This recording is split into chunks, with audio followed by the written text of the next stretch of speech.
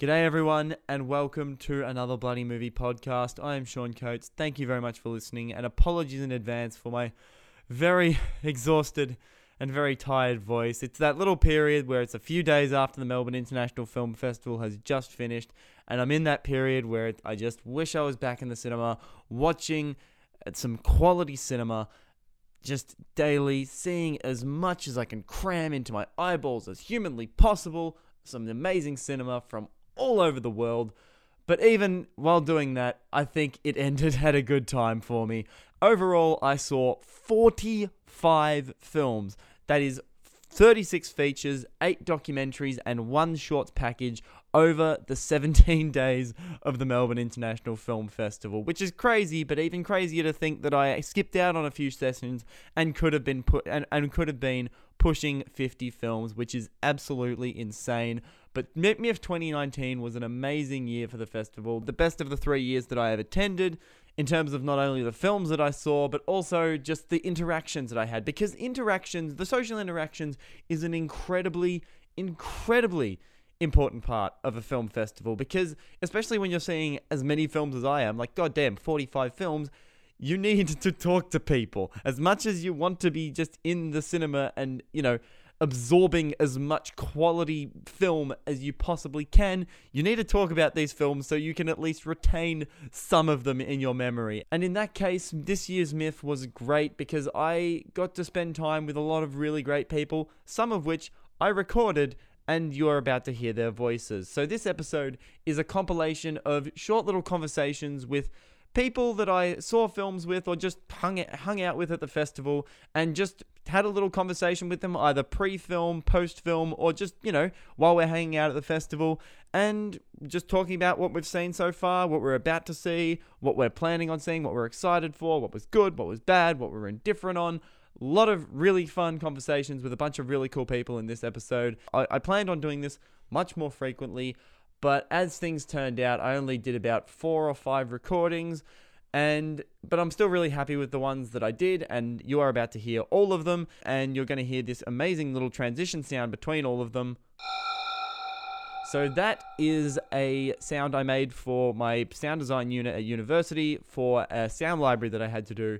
And that was in the science fiction sounds. That was me trying to emulate the sound of, try to create the sound of a Star Trek transporter beam by flicking a wine glass and overlaying that sound about 5 times and then adding a shit ton of reverb on it. And what you just heard was the result of that, which I'm really happy with.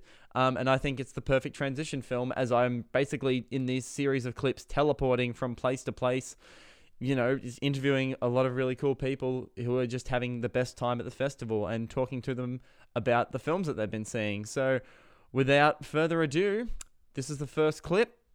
Enjoy this episode, guys. Right, we are in Hoyts, Melbourne Central at roughly 6 p.m. on Monday, August 5th. I'm joined by previous guest, Matt Ryder from MakeTheSwitch.com, and also number one fan of The Greatest Showman, as we learnt from the last episode she was on. Ashley, how are you? I'm good, how are you? Great, a bit worn out from the first weekend of MIF, but I'm feeling alright. But Ashley, tell me, you are a Melbourne-based cinephile. How have you been avoiding MIF all of these years? Honestly, I have no idea. I'd love to just blame it on uni, but I know that I'm lazy, so let's just go with that. Okay, yes, because it's strange that you haven't been here before. Yeah, this is my first year, actually. And how many films have you seen so far? I've seen 3. Perfect. Tell us a little bit about those. You ditched me to go see In Fabric, so tell us a little bit about that, because I'm interested to hear what you thought about it. Yeah, first of all, it was a mistake to ditch you. It always is. Yeah. So first half of it actually was somewhat enjoyable. Like, I knew that it was never going to be the most serious film ever. I was like, I'll have some fun with it. And then the first half finished, and then our story diverged, and we pretty much had a repeat, and it got to the point where it was just unbearable. I sat there just waiting for the scenes to end, and then it would start again, and I'm like, oh shit, we're going to do this again, are we? But yeah. Just to interrupt there, I've chosen the perfect spot to record this because now we are sitting in front of a giant projector here, and now there was nothing playing here, but now there's a bunch of trailers going on right behind us, so hopefully I don't get a copyright strike for this, but let's just try and talk over the music and the loud stuff that's just happening there. BTS. Yeah, good luck. Oh. But yeah, interesting you said that about In Fabric. I liked it surprisingly much more than you did, but I almost agree with almost exactly what you just said. Like, the first half is really great. Like, it is... My problem with the movie is that it didn't really steer too much into the ridiculousness and like of the camp, like kind of 60s, 70s Euro horror that it was kind of going for. Like, it does in parts, especially in the first half, but like it's not really that consistent throughout. Yeah, I think maybe for you the second half wasn't enough to derail the first half, but for me, like, it just left a sour taste in my mouth. Like, I couldn't get over it. I wish it had just been like a short film. Like, it's the one concept, it should have just been left with the first half, because the second half does nothing for it. Or my idea is that instead of like, because if you wanted to have either stick with, yeah, as you said, the short film where it's just the Jean-Marie Baptiste and her character, which the movie painstakingly sets up so much of, only to then, leave her halfway through the film. I just thought that like maybe this would have been better if you wanted to do this idea, commit to it and do like an anthology horror film about this dress going from person to person through different times throughout history even. Yeah, that would have worked much better, but then I guess if you had decided to skip through different years, you might have lost some of the stylistic flow that Strickland's going for, because it feels very rooted in like 50s, 60s.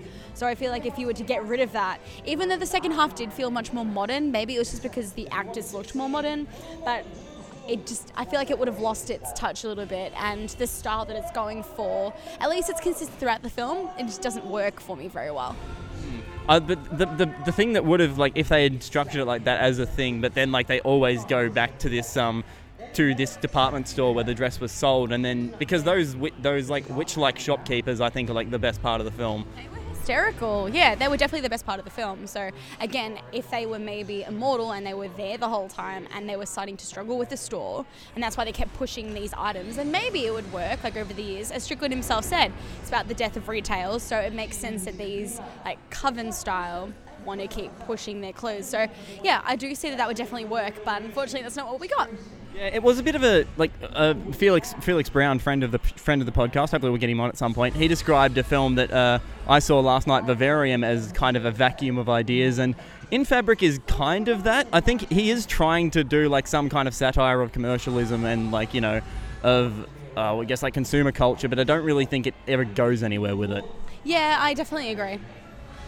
And what else have you seen? Because that's the only film you've seen in the actual film festival like run, but you have had the opportunity to preview a couple of films via some lovely screeners that Myth have provided you and the other writers that Make the Switch. Yeah, thanks to Make the Switch, I've been able to see Take Me Somewhere Nice, which was a Dutch coming-of-age film, which I did like. It was very minimalist in both dialogue and presentation, which I really liked. But my highlight so far has been Harmony Korine's The Beach Bum, which you're nodding, and I don't know if that means that you liked it or not. I don't know. I haven't seen it.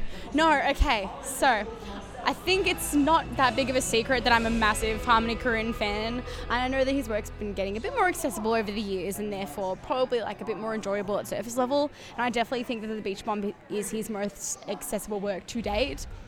It's literally just a romp.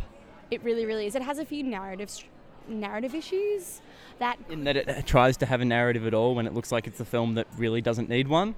Look, I actually don't mind the narrative parts, but the plot works at breakneck speed during those periods that we don't really get a chance to see anyone else aside from Matthew McConaughey's character, which is a little bit disheartening because there are some really interesting characters that just go unexplored, which is a bit of a shame. Is Jonah Hill one of those characters? Because from what I've heard, he is basically just doing his Woody Harrelson impression from the fake Pineapple 2 sequel, the Pineapple Express 2 from This Is the End. Oh my god, his accent is insane, but it's hilarious. So I didn't mind. Like, to anyone else, it may have just been simply unbearable, but I thought it was hilarious. So even though it wasn't the most consistent thing ever, it was still at least like something fun to laugh at. Just trying to figure out whatever trailer this is behind us. It's a big tree man or something. I've got no idea. But, is it? Oh, no idea. It's okay. This is all being cut out anyway. But so what else? So we're about to see an Australian documentary. It's actually my first Australian film of the festival. I think it's like film 10 or 12 for me. But so we're watching the Australian documentary In My Blood It Runs. Yes, we are. Yeah, I just kind of went into this because I was originally going to see something else, and then I swapped into this in the last minute, so I don't really know what it's about. But for someone who's actually studied, but I believe it's about a documentary about how the Australian government have basically kind of neglected the education of Indigenous children, and it focuses on specific communities, I believe.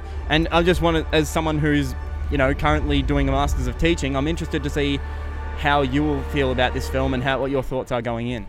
I'm actually interested to see it too. I haven't done an awful lot about Indigenous studies at uni at this point, and I'm interested to see what kind of perspective this documentary will bring. So I think it'll be interesting to see from different perspectives, both, from Indigenous people themselves and from what I've been taught so far, if there's any discrepancies. I'm thinking about the same way, because also I went back in year 10, I'm not quite sure if I've told you this, but I as part of a missionary trip, because Catholic school, I went to an Indigenous Australian community in just about 2 hours north of Broome, in a town called Lombardina, and helped out with the school there and their community. So I'm wondering if this documentary will at any point bring up memories of that or resonate with me in some way in that form. But other than that, I don't know if I'll get a chance to speak to you on the podcast again throughout this festival, but what else are you seeing or looking forward to at MIF? Oh, the souvenir. I couldn't wait. What else am I seeing? I'm seeing The Lodge, The Art of Self-Defense. I'll try and see Pain and Glory if this edition comes back on sale, but no guarantees. But yeah, I'm going fairly light. It's just a matter of uni not being, very accommodating for me watching movies, but when has it ever really been? Well, you're on placement for most of the time during MIF too, which is a bit of a bummer. Yeah, unfortunately these things just don't time out. So you know what, at least I'm actually getting to go this year as opposed to other years where I haven't been. So that's fantastic, and I'm glad that you get to have your first MIF experience with not only me but all your other friends from Twitter. And speaking of Twitter, if for whatever reason you aren't following Ashley on Twitter, where are you? Where can people find you? At AshmattXX. Perfect. Thank you, Ashley, for coming on. Thank you. Okay, apologies in advance for all the background noise you're going to get here, but we're at an undisclosed location. Our guest is filming and doing and getting a photo right now. I'm joined here by Toby and George. How are we, gentlemen? Pretty good, thank you. Very well. I was meant to do these little interviews a lot more frequently throughout the festival. The last one I did it was last Monday. It is now the following Thursday since I last did the last recording. So a lot more has happened in the festival since then. But how have you guys found MIF overall? George, this is your first time, second time ever attending MIF, but first time actually attending MIF more regularly and properly. So how have you found it so far? Really good. I am seeing an appropriate amount of films, unlike some people, that I can afford. And I have not disliked a single one yet, so I count that as a win on my part. Definitely. And out of the ones we did because George, you were a guest on our pre-discussion, the episode we did discussing the preview of MIF. Yes. Is there any of the films that we discussed then that you saw that were either really exceeded expectations or were really deeply disappointing? I guess In Fabric, which I knew it wasn't going to be as good going in, but that second half was, yeah. But it was still funny. I still had a good time. It just was not as good as I hoped it would be. So now, Toby, you are probably the biggest Strickland fan out of all of us here. And you were a bit disappointed by In Fabric too, I believe. I would like to point out Sean is getting revenge on multiple levels for jokes made at his expense. So not only has he waited until I've drunk, a couple of Nebbiolos and an aged Bordeaux, he's also making sure that he gets revenge on me loving Strickland and telling him off for not loving Strickland by picking on me for the worst of Strickland's oeuvre so far that I've seen. Look, I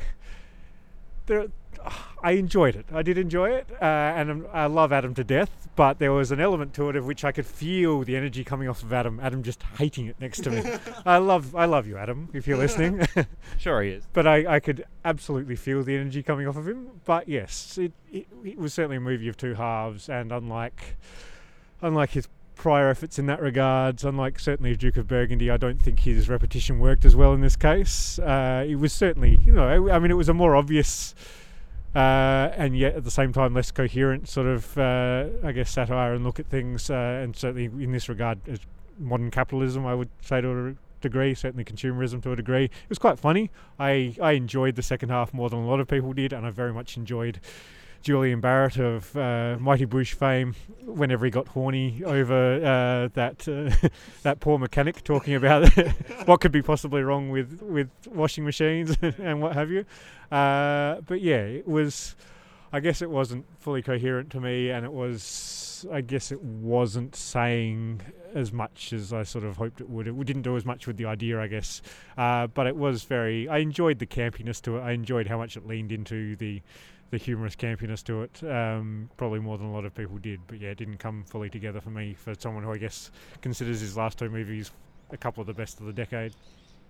Well, I kind of feel the same way as you guys too, and I guess even when I was saying that when I saw it as part of a screener for the Sydney Film Fest, and I said those kind of thoughts, like none of you guys seem to believe me, and now you guys are all kind of in agreement with me, and I think I actually enjoyed it more than a lot of you guys. I hate this moment more than you love it. Trust me. But okay, so that was disappointing for you, but what's been good so far? Look, I love Almodovar in all forms, but Pain and Glory was particularly special to me, is particularly special to me, and very, very personal film. Less provocative than Almodovar's been in the past.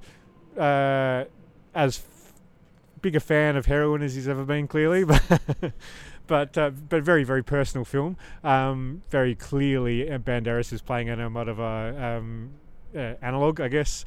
And I mean, even the posters, obviously, in which you've got sort of the shadow of Pedro in the background there, is very, very clearly sort of referencing that. And a beautiful, beautiful effort from Banderas. I know Banderas talked in interviews about coming back from America to do The Skin I Live In, and coming with all these tricks that he'd learned in American time and trying them, and then like day one or day two, Pedro pulling him to the side and going, "What the fuck are you doing, Antonio?" "Oh, I've learned all these tricks and I thought you'd really like it."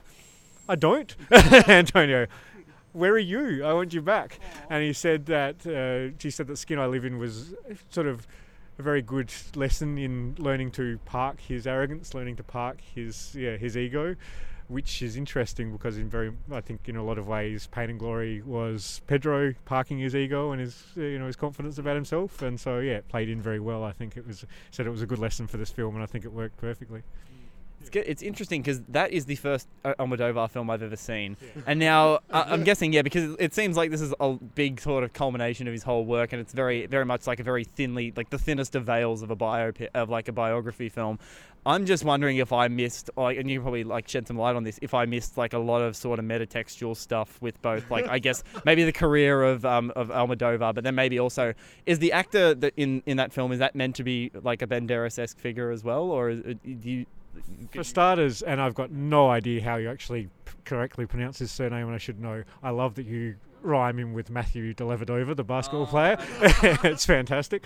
What is it, Almodovar? Almodovar? I honestly, I'm not going to say who's right or wrong. I'm slightly tipsy to start with, and I really don't know. I should probably know. But yeah, look, there's certainly metatextual stuff in there, and he's always being metatextual to a degree, but I think even when he's personal, his metatextual stuff isn't always with his own works. Sometimes it's with other works as well. He's always referencing a lot of things. He's a very, very, very, very well-read man. In fact, Banderas essentially playing him has got a book in his hands of different persuasions multiple times. But yeah, there is probably going to take more than a few minutes to split that apart, however, and I promise to do a longer one with you at some stage in which I go into that more deeply, but with him he's always playing, there's always sort of multiple levels in which he's playing with things. I said this to Harris Dang. Hi Harris, if you're listening as well, one of my favourite people in the world. I'm still wondering if Jesus Christ, I've seen the film twice now and I can't remember the name of the film within the film in there, but anyway, it's I haven't fully worked out whether it's a reference to one of his previous films or not, or whether it's a sort of a melange of them. My belief, but it's nothing like the film within the film, is nothing like Matador. My belief is that I guess it's somewhat a touch on Matador, in that Matador is 32, 33 years old, so it would have been 32 years old when he made it, and this film is 32 years old as well. And also Matador is famously one of the two films he felt didn't come off, so he doesn't love it, although the actor that he keeps picking on in the film for not playing the role properly in Matador would have been Antonio Banderas, which makes it very, very funny, because it's quite possible Antonio Banderas is picking on Antonio Banderas in 32 years prior. But I think he's playing around with multiple ideas in there. I don't think it's actually a full reference to Matador, but yeah, that would be the closest reference, I guess, in there. And I'm sure you're going to go into more detail on this in a piece that you're going to be writing for very soon. I am. So I have 3 films that I'm writing about in this thing. I probably should have written more yesterday than I did, but I'm going to, David, if you're listening, and I'm going to get your surname wrong, Cuevas. David, if you're listening. So I'm writing on Pain and Glory. I'm writing on... Well, I'm going to say I'm writing on The Souvenir, but it's more on Joanna Hogg in general. That piece is going to be very large. I'm hoping by the time I finished it, David is still going to want to house it on his website, because it's going to be 2,000 words plus, I think. And I'm going to write on the floor, which could be anywhere between 200 words and 10,000 at this rate, because... How are you going to do that? Like, that's going to be a massive undertaking, just even witnessing, like, watching all of that film. Yeah, so for anyone who doesn't know, La Flor is a 14-hour film. No, thank you. Part of writing about it has been to rewatch Out One, which I only watched for the first time a few months back. I watched it a second time. It's, masterpiece, which is a 13-hour film. And like La Flor is sort of also, I guess, is a theatre group within a film, plays within a film, is films within a film, is referencing the idea of making art, this is what I know about it. I don't know much outside of that. Very dense text from the sounds of things. Yes, and is going to be heavily intertextual, I think, and metatextual, but yeah. I think, are we getting on this train? Yeah, we are. I'll pause quickly, and when we get off, I'll just see how we go. Okay, we're back again. But George, Toby had his bit of a fair share there, and you were quite waiting quietly and patiently there. Talk. Yeah, it is. He's got a lot of good stuff to say, but you do too about one film in particular, which you and a friend of the show, Claire White, had a lot to say about, and you actually put a Facebook discussion as part of a review on. It's definitely a format that I was literally like, oh, what? But it's actually a really sort of unique way of, I guess, appealing to like the youth of, I guess, film discourse. Because I mean, I talk with people about films like that just on Messenger and stuff, so I think it was a really interesting way of, I guess, putting that on. Yeah, but the film itself, And Then We Danced, is my favorite of the festival so far. I fucking loved it. It's so gay, it's so well made. It's like, it's got your your romance film in there, but it's also very much about this kid who's changing in this world that's so Georgia at the time and still is now, is so held back by Was it set in, did it have a period setting? Did it? But so at the time, I mean, now it's hard to believe that in 2019 Georgia is still being sexuality, everything is just so conservative and so held back. And I guess it was it's a huge risk to make that film in that respect. I only think the film's not being supported by its own country right now. But really, has it been banned in Georgia? Well, not I don't know about banned, but the director was saying on a Q&A he hasn't got any support from Georgia because it's a film about gay stuff. The story focuses on Georgian dance, which in itself is very traditional. You can't do your own thing, similar to how they're treating sexuality. And it's a very unique and sort of almost ethereal sort of setting for it, because whenever you got our main characters dancing, it's so fucking gorgeous to witness. And the act, I'm not gonna pronounce their names, so I'm really bad at that, but the on-screen duo are phenomenal, and one of them is actually spotlighting our review on his Instagram page. It's really funny. Oh, that's amazing. Yeah. He's like, check out best review thus far, and I'm like, oh my god, we just talked on Facebook, but thank you. But no, I don't want to say too much. I hope people get the chance to see it outside of festival runs, but it is a very small film, but my god, it has a lot to say, and it has two of the best soundtrack moments, surprises this year. Claire and I were losing our shit when these two songs came on, so see it for that alone. If nothing else, just see it for that alone.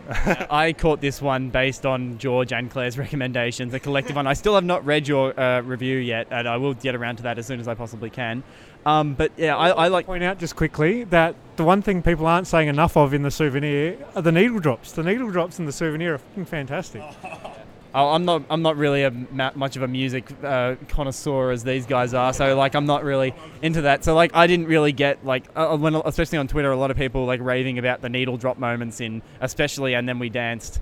Like, I didn't even know what they were. But, like, None of them? Not even that one by that famous band that everyone loves, including me? honestly don't remember it. But George has left the building. But, no, but, like, I like this movie a lot. Definitely not as much as George did. I just found, like... It really started to lose me around the hour mark. It just got really kind of slow, and it was meant to be like this kind of, especially when they go away from like that setting, like they go camping or something on this like little holiday.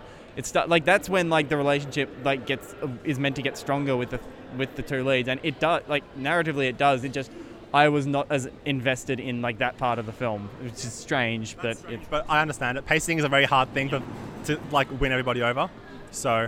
Yeah, I understand that. Yeah, and then you have the ending, which I think is absolutely fantastic. And as you said, like, flawless. As you said, with like the very conservative state of like being very very homophobic kind of the community or like just the nation that is Georgia, but then you also this very traditional dance, and you have that final sequence, which I would compare to like if you put the endings of both Flashdance and Whiplash together.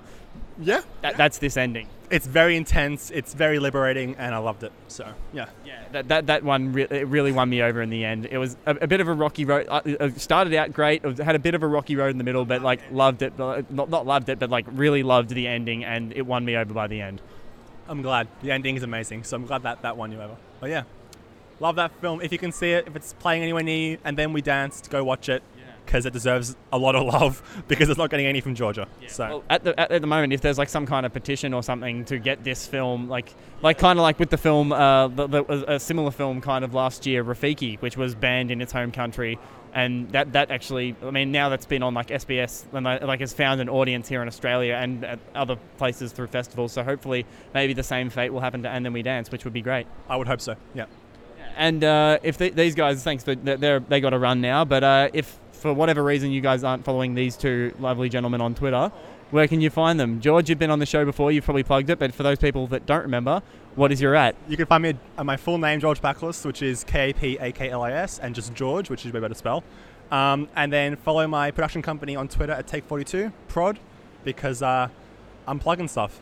Thank you. And read his review on Rough Cut. Yes, read our review on Rough Cut. Claire and I talked and then we danced and gushed about it. I'll also be posting 2 more reviews this week for Buoyancy and Sequin in a something or something. Blue Room, mate. That's the one. Which, I haven't seen the latter, but Buoyancy was amazing, and I would definitely recommend you check that out. Even though I don't think it's got any more showings apart from... got one tonight. One tonight, so... It's pointless because this will come out after the festival. So I hope those who saw it and loved it. Thank you. Awesome. And Toby, where can people find you? I am at Keylight Blog, all as one word, however. Although all of my writings will be going to On The Clock, I believe, later in the week, or next week probably at this rate. So yeah, that's me. Have a safe trip back to Adelaide. Thank you very much. Hope you've enjoyed Melbourne's lovely film culture, and apart from Adelaide, which is just basically you and 2 other guys. Yeah, myself and the wonderful Chris, or DJ Kaiser, as most of you all know him. He's a wonderful man and very well spoken, even though he doesn't believe it. And now I'm about to go to the art gallery. I think I'm going to make George go to the art gallery with me. Show me art. Even if it's just to sit there in front of the Francis Bacon and the Rothko, which are all right next to each other. I mean, I'm already learning stuff, so I'll take this as like a valued visit. So, yeah. I've made George suffer through Rothko and Francis Bacon ramblings already, and I'm now going to make him look at the 2 of those art pieces. Believe it, yeah. Absolutely. All right.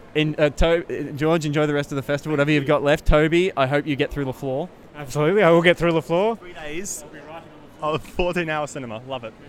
Yeah, and I have to quickly run to a session right now. So, Vi, a New Zealand film. So it should be really, really interesting. It's like a film about like Well, I'll talk about it on the next podcast, I guess. But so I don't know when you hear me next and who I'll be with. So until then, see you later.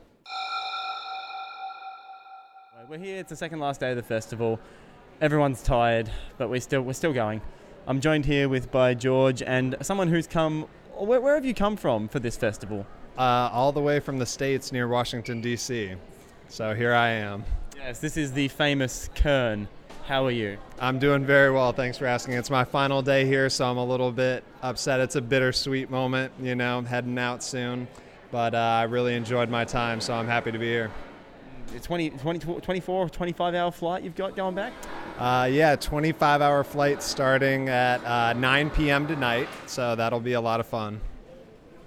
Yeah, and George, yourself, how have you been this festival? Pretty happy with this so far. What's been some of your favourites?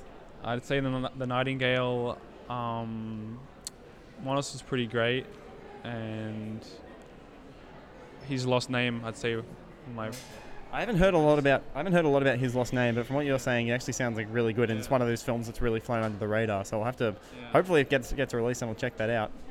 Yeah, that's right. It's very Cora Edda-esque, and I enjoyed it a lot. And where's it from? Like, is it what nation or what country? Korean. Oh, okay. A lot of good stuff coming out of Korea for this festival, especially House of Hummingbird especially was also really good. But you mentioned Monos, and Kern, you're a very big fan of that one. Yeah, it was definitely my favorite of the festival. I knew going in that I would really like it because I'm a big fan of anything scored by Mika Levy. But it kind of blew me away. On top of that, I thought the first 20 minutes were just spectacular, and that there would be no way that it would keep up that, atmosphere. I think I described it as a mix of American Honey meets Apocalypse Now, which I stand by. I was just really blown away. I can't wait to see it again in a theater when it hits the States. It's just really right up my alley. Okay. I'm intrigued by this now because as soon as it came into the MIF program, shout out to the guys up at Film Fight Club on 2SER Sydney, Glenn, who's at this festival, who I'll get on this podcast at some point, but also Chris Evans, who's on that show, absolutely hated this film when he saw it at Sydney Film Fest, and just the way he talked about it made me really not want to see this film. And then also Glenn and Virat, who are also on that show, kind of piled on, not mentally piled onto that, but added more to that kind of negative discourse about this film. But all the literally every other thing I've heard about this film has been overwhelmingly positive. For sure, yeah. It's definitely like a mud-drenched American Honey, so I could see how the aesthetic as well as kind of the free-flowing nature of the narrative would turn a lot of people off. I know a lot of people were turned off by American Honey as well, so I would still highly recommend it, even to the people that I think would possibly hate it, because I just feel like it's a powerful movie either way you side on it. It's an interesting movie regardless. It's definitely not boring. Well, that's one of the big complaints that I heard from my friends in Sydney was that it was incredibly boring. But I will, even though I missed it at this... Boo your friends in Sydney. Even though I missed this film here, I found out Mad Men Entertainment has distribution for it here in Australia, and potentially because it's a Colombian film, that it might get a release in as part of the Latino Film Festival that happens every year in around November. So hopefully I'll get a chance to check it out there. But so Monos is the high mark for you. What's at the other end of the spectrum? I think my least favorite was Alice, which interestingly enough, everyone else I seem to talk about it with really liked it a lot. It won the Audience Award at South by Southwest, which I can kind of see because it really does play to the crowd, and it knows how to make kind of a really, in my opinion, a really easy message and make it palatable. And yeah, I was just really kind of floored by how I found it really amateurish, and really took some safe moves that I thought, definitely made it a lot more simpler than complex like that story should be. But you saw it yourself and enjoyed it. I like this one a lot. It's definitely in the lower half. But I mean, I say that lower half, but I've seen 41 films of the festival. So even though lower half is still a lot of the, I've only seen a handful of duds this year. I think it's only 5 or 6 that I've given on Letterboxd 3 stars or less.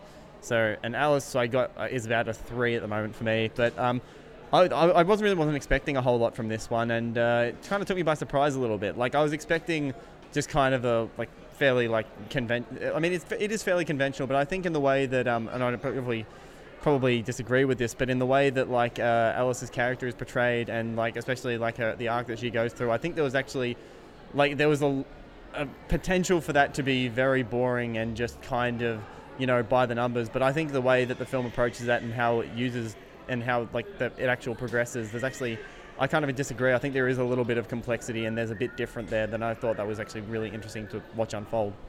Yeah, I would definitely disagree. I think it's definitely by the numbers. The script kind of writes itself.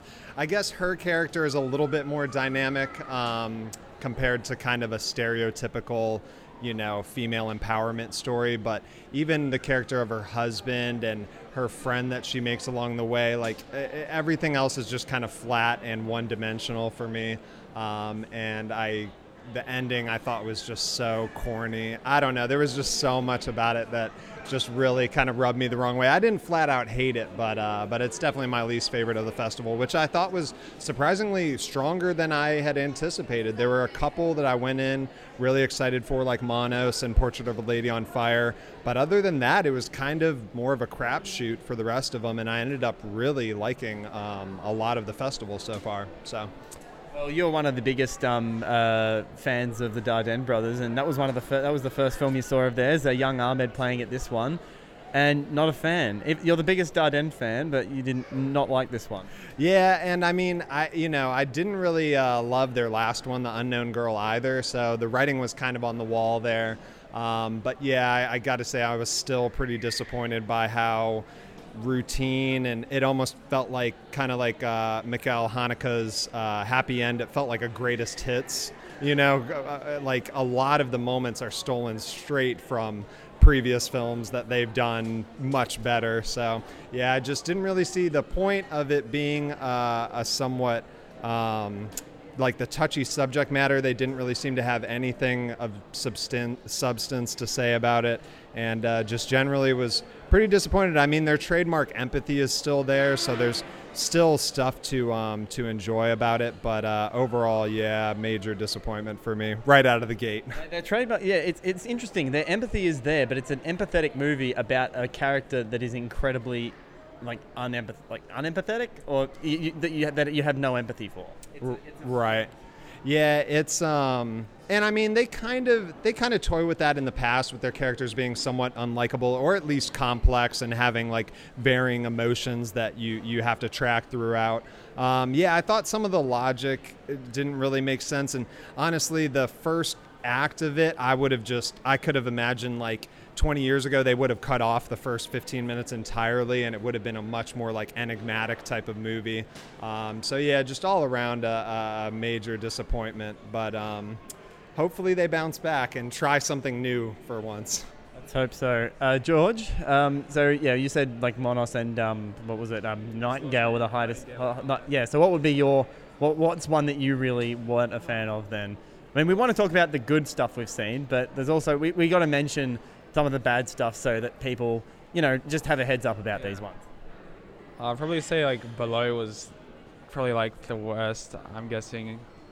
Yeah, that was an Australian film, wasn't it? Now, correct me if I'm wrong here. That's like a satire or like a comedy about like the refugee crisis or something. Yeah. To that extent.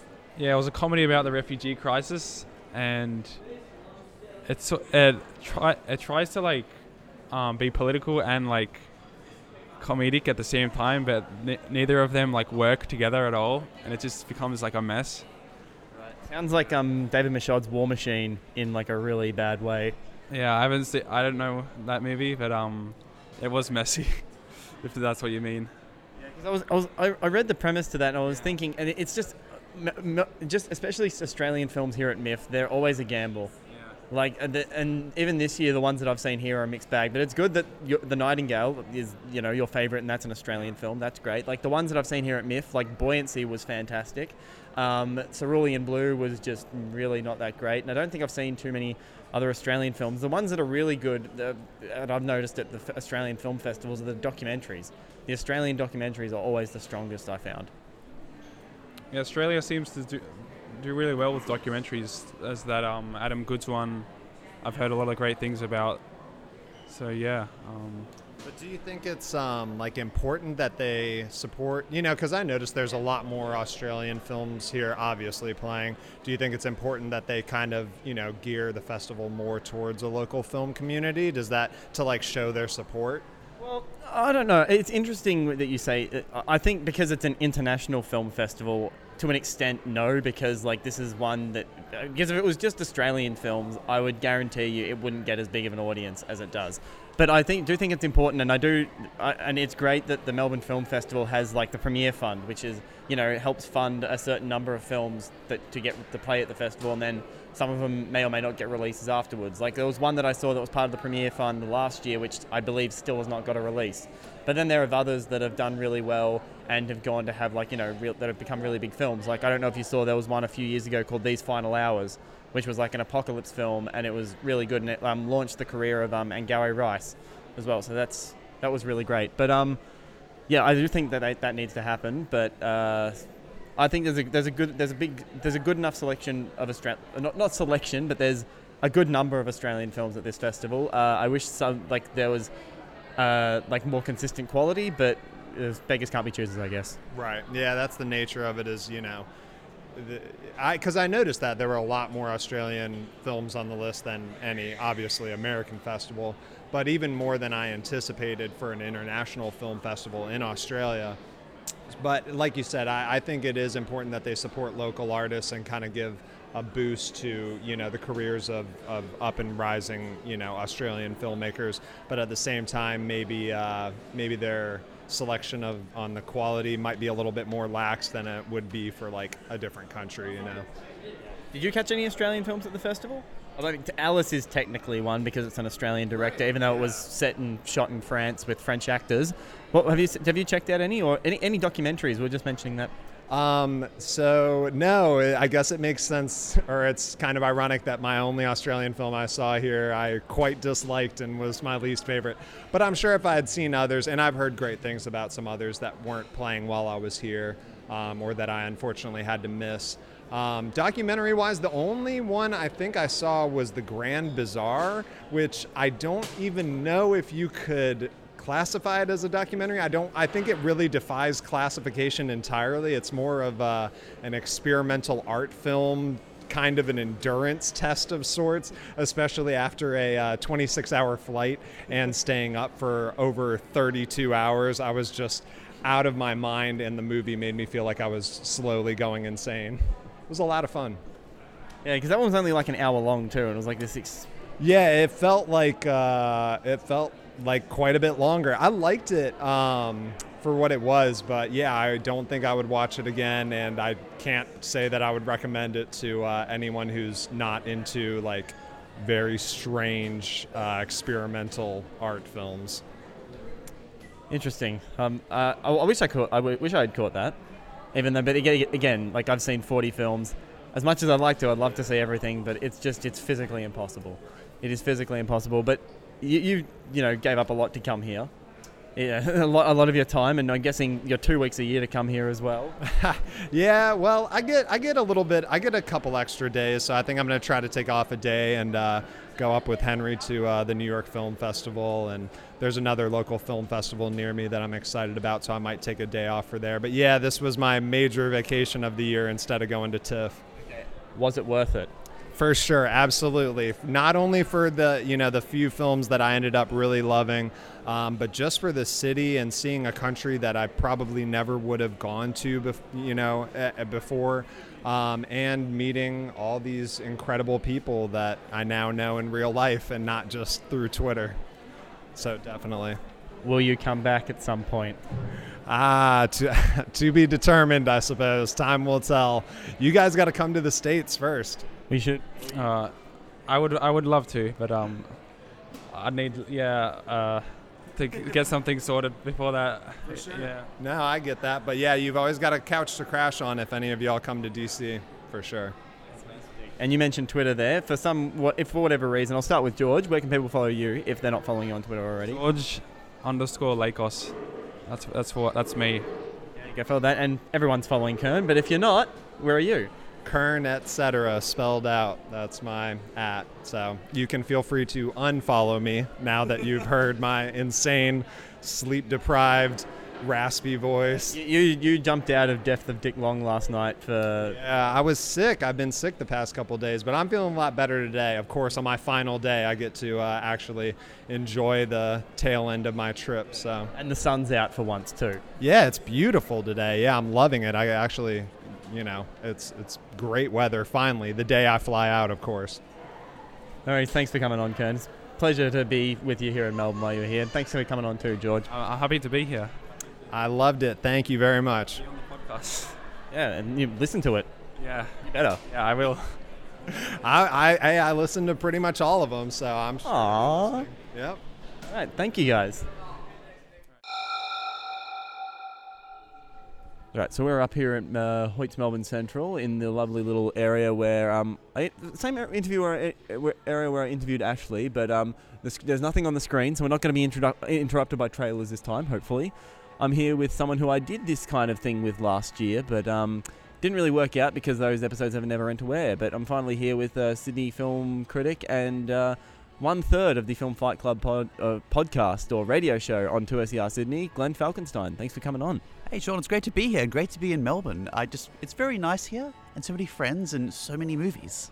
A lot of movies. How many have you seen so far at the festival? Because you've been here since Monday or Sunday, so you've been here for about a week now. I've been here since Monday. I've seen, a good 8 movies. If you count the ones from the Sydney Film Festival and a couple of others, then we're probably closer to the 45 mark. But yeah, I'm enjoying myself, seeing a lot of new ones here, some that premiered at MIF, some I just flew under the radar elsewhere, and I'm having a really good week. A very eclectic, very different mix, and a lot of based on recommendations, and ones I've been otherwise very keen for. So what's one that you said based on recommendations there? What's one that you went into based on a recommendation that you either was like, okay, like this person was right, like this was very much well earned, or you saw it as like, what the hell were they thinking? Like, so has there been a recommendation that's been very good or very bad that you've seen out of the films you've seen at MIF so far? Well, I saw one today called Machine, which was recommended to me. Their first screening happened yesterday, and there's a documentary by some Australian filmmakers and American filmmakers about the advents of artificial intelligence and its consequences. And I found this quite interesting. It had a lot of the Black Mirror imagery which people will be able to relate to. Certainly, there'll be people who've seen episodes like Be Right Back and Metalhead will recognize that, oh, wait a minute, these things actually exist, and it's a little terrifying.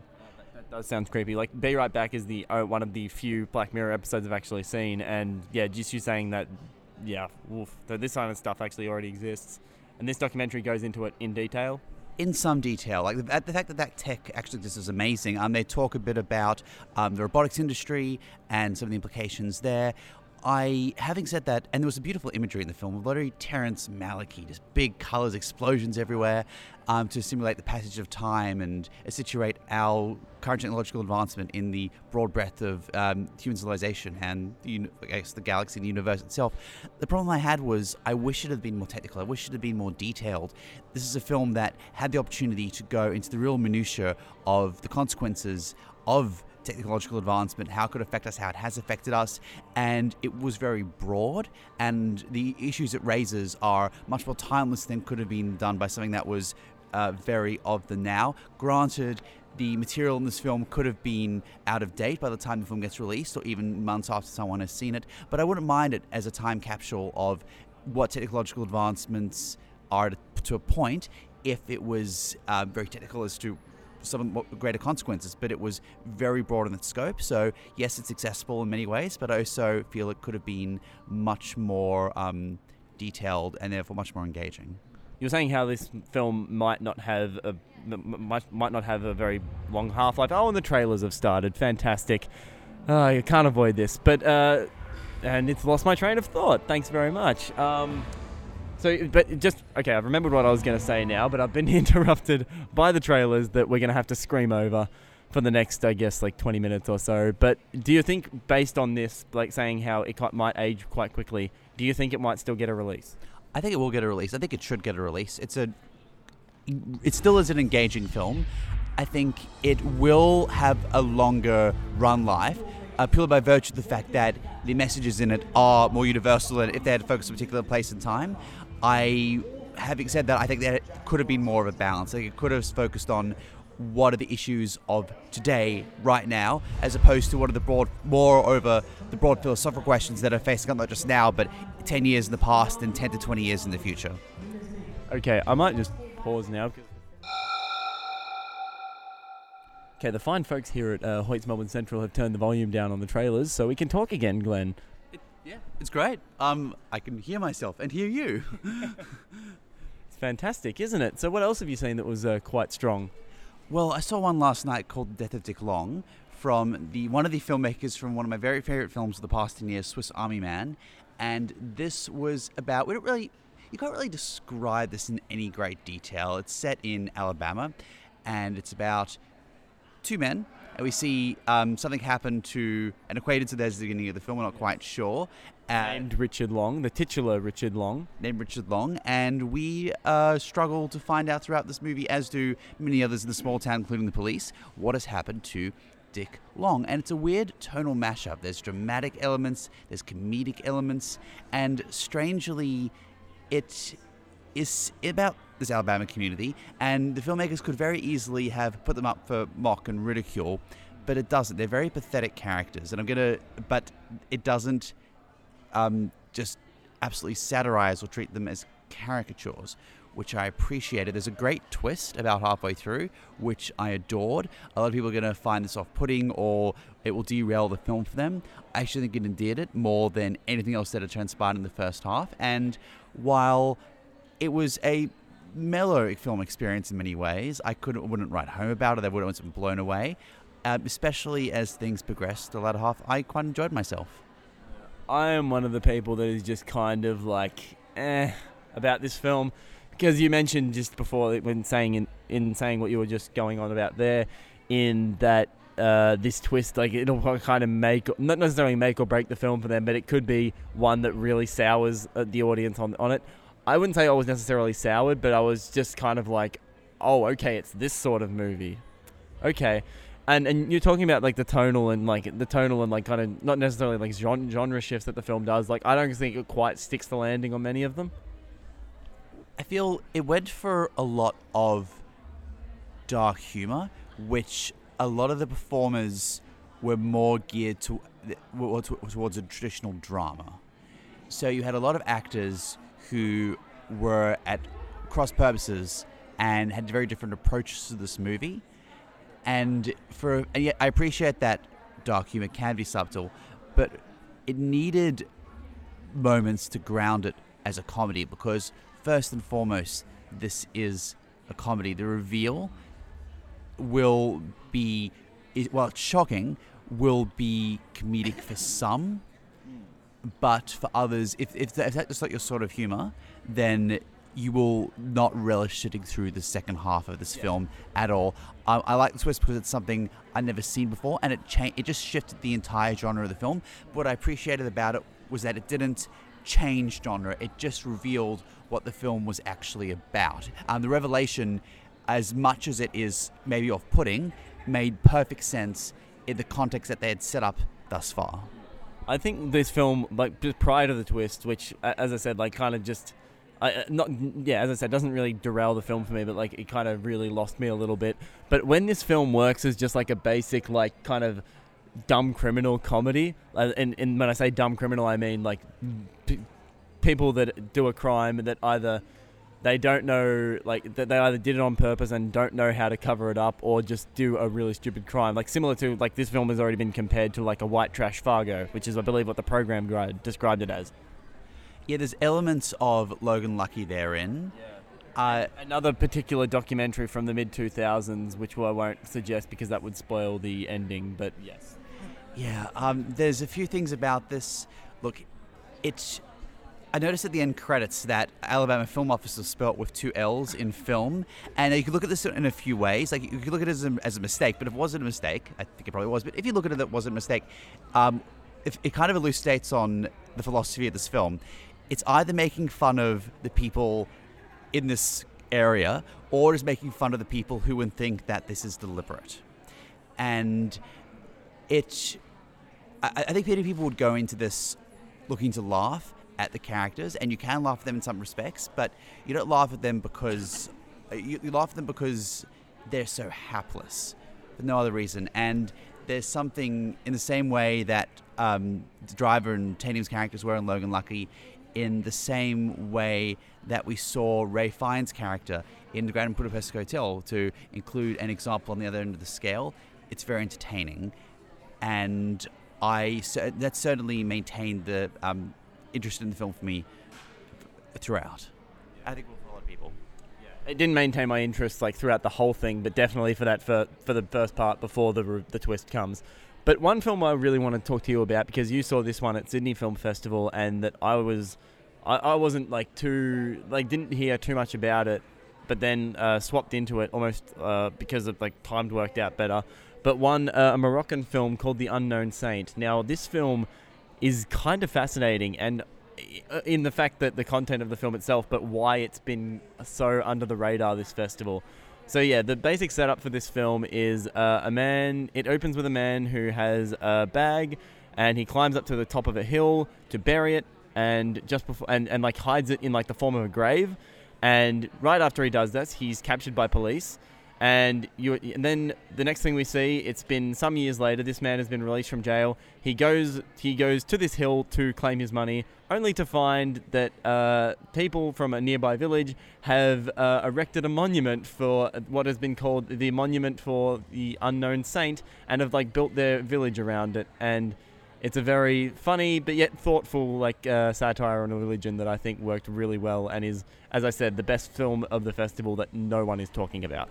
I really enjoyed this. It was a late edition from Cannes and for the Sydney Film Festival. I would not know much about it. I went in purely on the strength of the plot, which you described. I love how it's very similar to a 1990s film called Blue Streak with Martin Lawrence, which I don't know if a lot of people have seen. This is a lot better, but it's the same basic plot that this guy has to go throughout this village and try to get his loot back. A similar comment as to the Death of Dick Long.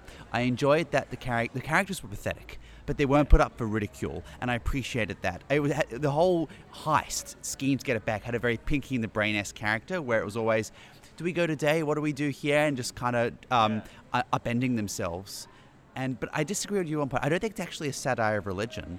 I actually think it's kind of a sensitive look at how people view religion, how people respond to religion, and what religion means in people's lives. It's more sent up for me in a satire on people who would look to exploit that or not take it seriously, or at least not heed, whether you believe in religion or not, the significance that it has in the lives of others. Because certainly the people who do that in this film don't go through the sorts of shenanigans that you wouldn't necessarily want to visit upon yourself. I also think, just obviously no spoilers, but I think the ending of this film is absolutely fantastic as well. Like, I think everything comes together so well in terms of like in ways that are really satisfying, but also in the way that, especially the final shots and how it ends, is just absolutely stunning. Oh, the ending's great. The ending is a great bit of satire, and I don't think it could have neatly been wrapped up in any other way that would have been so satisfying. Another thing I loved about this, I really enjoy films or series where the environment and the town is a character. There's a very small town, and I feel we get to know all the characters and the nature of this town so well in like a Stars Hollow sense, where everything around you're really aware of everything that goes on here. And it makes it that much more interesting when you get to know each character. And I'm really glad that it didn't just focus on like this guy that's coming to the town to get his loot back. Like it focuses on the guy that guards the thing at night, and like and his dog, and it also follows like the doctor that's just came into town, and like a guy from a guy that lives in the village with his father, who's like one of the only people that are still there, which was kind of reminded me a little bit of a film I saw earlier a documentary that I saw earlier in the festival, Honeyland, reminded me a little bit of that too. But yeah, I just found out looking at it and introducing all these characters made for an absolutely fascinating and much more thematically rich film. Oh, to convey the hilarity of it, the shrine, it's not this big place. It's this really lo-fi, like, small house, which shouldn't be technically at all hard to break into, but they just keep coming up on all these terrible barriers, which tells us more and more about the individuals who care about the spot and the people in the town. And the father-son bit, the doctor was hilarious. They all were. All the characters were really well drawn. Yeah, just getting the robbers or the people just trying to get their money back, just getting thwarted in the most ridiculous ways possible. And it's so good. Yeah, very Tom and Jerry in a way. You know, it's coming back and Itchy and Scratchy, just almost, but not quite. I'd really recommend this one. It was almost like, is this joke, like, how long is this going to go on for? Like, are they going to get to the point where this joke becomes stale, or like, but it doesn't. Like they managed to find new and even more ridiculous ways for them to, be foiled. This is one that you could pretty much set in a lot of countries and a lot of places, very low budget, but requires some particular creativity in just ensuring that the premise and the things that transpire around it stick the landing, and it does. So I really appreciated this movie. I'm glad I saw it. I would if you have a chance, go out catch it, because how often do you get a chance to see Moroccan cinema? And there aren't a lot of Moroccan films that make it out here, and this is such a great one. No, this is a great one, and I saw one that was really not good last year called Sophia. So to see a good Moroccan film was absolutely excellent. Yeah, The Unknown Saint. It's a fascinating look into religion and like why people, what attracts people to religion. It's a fascinating look. But we are about to head off to one of the final films I'm going to catch at MIFF, because my count is currently at 42, and I am dead. I'm almost dead. Like I'm coming to you beyond the grave. This is Sean's ghost speaking. Like Sean, what's that line from that Taylor Swift? Sean, you want to talk to Sean? He's not here. He's dead. Or whatever it is. I can't. Yeah, it's from the Reputation album. I'm sorry, you can't. The old Taylor is dead. Yeah, 42. 42 is my record for any festival. I saw 42 at the last City Film Festival, and you're still going. You've still got a couple of days left. I've got 2 sessions and 1 screener still to watch. Yeah, if you're I don't think a lot of you would have seen Sean, but Sean's basically turned into a film. It's dude, it's a funny experience. I've turned into a Cronenberg monstrosity. Like I'm not human anymore. Look, the great thing about MIFF is, and I exclude SFF in that you can immerse yourself in the environment. You can watch dozens of films in a period, run between. You live a very different lifestyle. I wouldn't necessarily recommend this lifestyle. No, absolutely not. It will destroy you.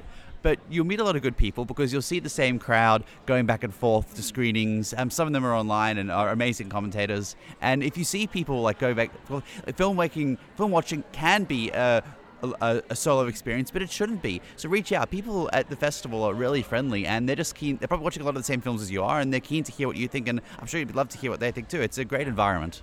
Exactly. Yeah. Hit us up on Twitter if you're at MIFF or SFF. Hit us up on Twitter. See a movie with us. Yeah. Look, seriously, just reach out. Where Ackland Falkenstein, or any of the critics out there, people are just want to talk about movies. And how often, we've been going out every night, just chatting for hours about different films we're seeing, and we never get to do this. It's our Christmas. It's a wonderful time of year, and I'm sorry that my MIFF experience is coming to a close tomorrow. It's been a pretty glorious week, and and just hanging around Melbourne and having the cinemas so close and compact. Unlike Sydney.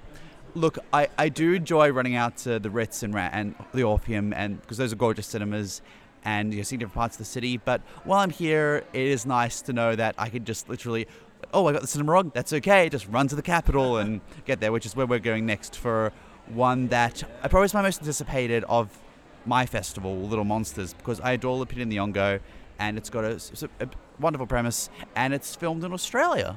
So the basic premise of this film is Lupita Nyong'o is a preschool teacher taking her kids out on a field trip or an excursion, and the zombie apocalypse happens. Now, I'm looking forward to this film mainly because of the director, because this film sounds like it's going to be like a terrible mashup of genres. Like as soon as I saw the premise of this, even though I didn't see it because you warned me not to, I was getting a big Anna and the Apocalypse vibe from this. And the apocalypse you brought on horrifying feelings. Oh my God, not this again. No, this looks quite fun. I like that Australia's now a destination where it's cheap enough to film, and we can double for a lot of other countries that people will film here and spend time here on a lot of mid-range productions which are shot within quite a short time frame. Ones like this, and she's done this straight off Us, which I wasn't the biggest fan of. I didn't like Us either. I'd say if you liked Us, go see Parasite. I'd say go see Parasite anyway, but much better film that deals with the exact same themes. A lot better. Exponentially better. Having said this, she is a superb actress. I very much liked her other projects, and I'm keen for this one. It's great. I always try to close out a festival on a high. I closed out City Film Festival and Portrait of a Lady on Fire, and I'm closing this one out on this one, and I don't think I'm going to regret my decision at all. And yeah, as I said, it's going to be a crazy mashup that might, on paper, probably won't work. But I have faith in director Abe Forsyth, whose previous film, even though I told you the premise of this film earlier and you kind of scoffed at it, Down Under, which I've actually talked about on one of the very first episodes of this show, in which, for Down Under, for people who hadn't seen it, it's a comedy film that's centered around the Cronulla riots, which sounds awful, and I was ready to hate it when I first saw it, but I was kind of surprisingly moved by it. It's also genuinely funny. Like, if you want to see like really biting, really like provocative satire, Down Under is definitely it. And while I don't think Little Monsters is going to operate on any kind of that level, I just think like the handling of tone and genre that Little Monsters has, I think he can pull off. Look, I'm prepared to give it a shot. I haven't seen a lot of his other work. Everyone's going to this for good reason. I know it was the MIF Centerpiece Gala, and it's got quite decent reviews out of that. MIF have done well to select their program this year. It's a lot of individual flicks that are very high profile. Certainly Once Upon a Time in Hollywood had its Australian premiere here, and a lot of the great ones from Sydney came down. I mentioned Portrait of a Lady on Fire a second ago, Dirty God, which is exceptional, which people should seek out given the opportunity. And I know The Dead Don't Die is playing tonight. I can't recommend that one as strongly. I think Sean, you might. I liked it. Yeah, no, I like Tilda Swinton, or whatever. She had a very... Zelda Winston, God, yeah. I enjoyed her. I enjoyed a couple of Iggy Pop jokes. A little too self-reflexive and fourth wall breaking. I honestly think Jim Jarmusch got all his friends together and just want to make a zombie film. And that's why I like it, Glenn. It's not trying to be anything else. But what do the zombies mean? Zombies have to say something. They have to be instructive or include some... this is where we are going as a society. Sometimes zombies are just zombies. But I've seen so many films like that. And B-horror exists. It does, but not with Jim Jarmusch and the cast of A-listers. Said Bill Murray, Adam Driver, Tilda Swinton, Iggy Pop, several other... And the new Elvis. The new Elvis is in this movie. You had the talent and resources to make not a B movie, but a much greater, high concept, more interesting film with better production values, and you did not. New Elvis? Yeah, what's his name? Austin Butler, who is in Once Upon a Time in the West, Once Upon a Time Hollywood, is one of the three hipsters in The Dead Don't Die. Oh, I thought you were saying that he was cast as Elvis in that new Baz Luhrmann biopic that he's doing. That's what I mean, yeah. No. Oh, really? Yeah, so the guy, that's Austin Butler. So he's that a great one. Dead Don't Die, Once Upon a Time in Hollywood, and now the new Elvis movie. But yeah, he doesn't play Elvis in Once Upon a Time in Hollywood. No, he plays Elvis in the new Baz Luhrmann film. Right. He plays one of the Manson disciples in Once Upon a Time in Hollywood, and in Dead Don't Die, he plays alongside, is it Selena Gomez? Yes. Yeah, one of the three hipsters. She was quite good.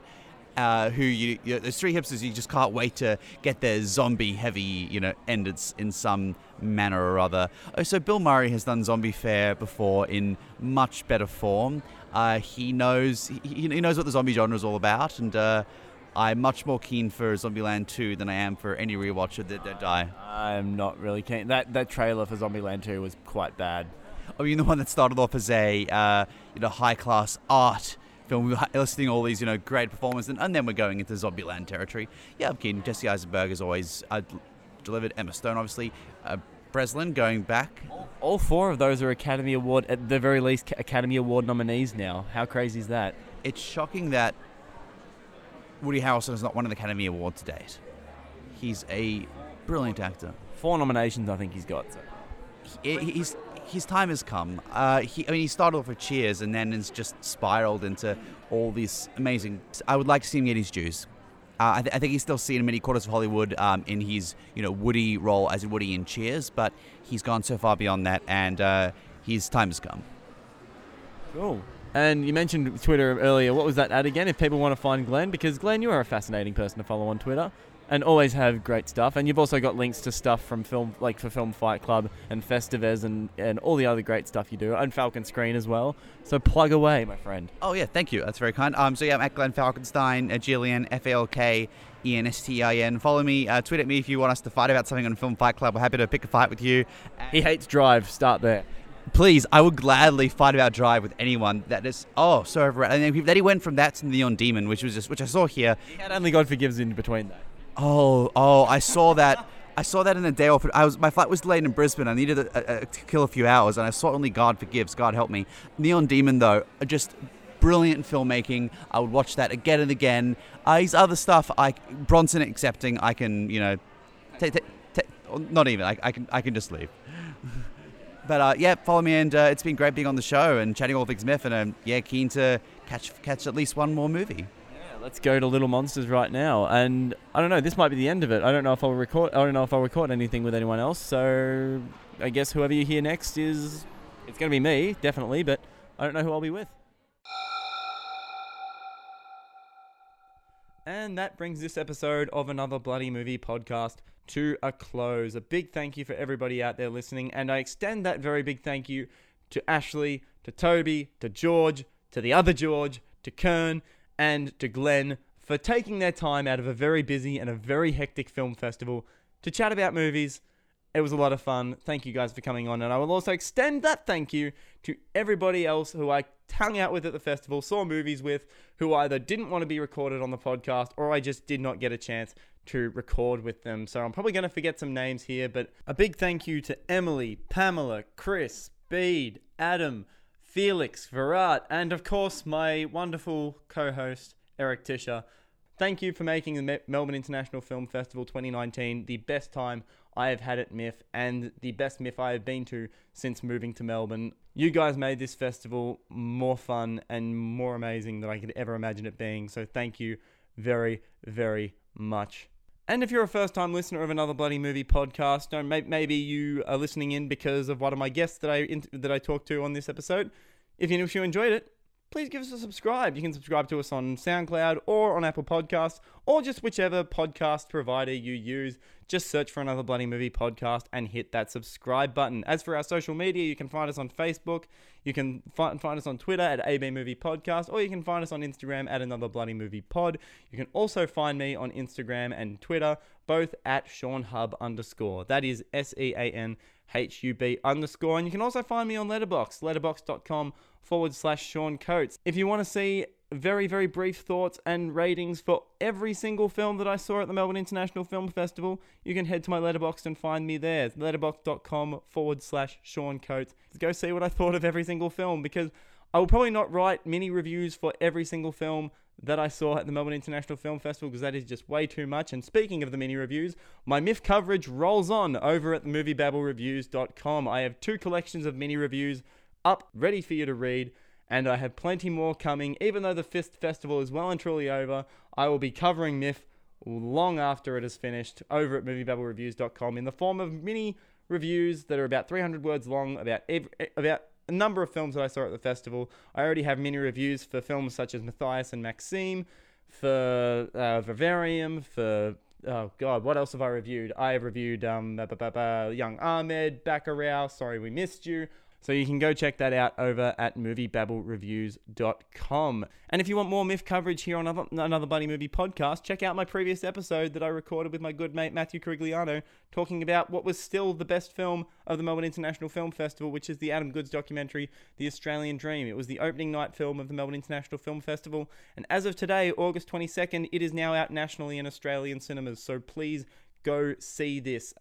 Matt and I had a 35-minute discussion about the documentary and also the other Adam Goodes documentary, The Final Quarter, and how both of these films kind of tackle and present the Adam Goodes story in different and interesting ways, and just kind of had a discussion about the saga, and really great episode that I'm really proud of. So please listen to that, and also go check out the Australian Dream, which is in cinemas from today. It's a great documentary. Please go check it out. But until then, I'm still really worn down by MIF. It's still 5 days after the festival has ended, and I'm still feeling the fatigue. But it was worth it. It absolutely was worth it. So thank you very much for listening, and I will see you later. Bye-bye.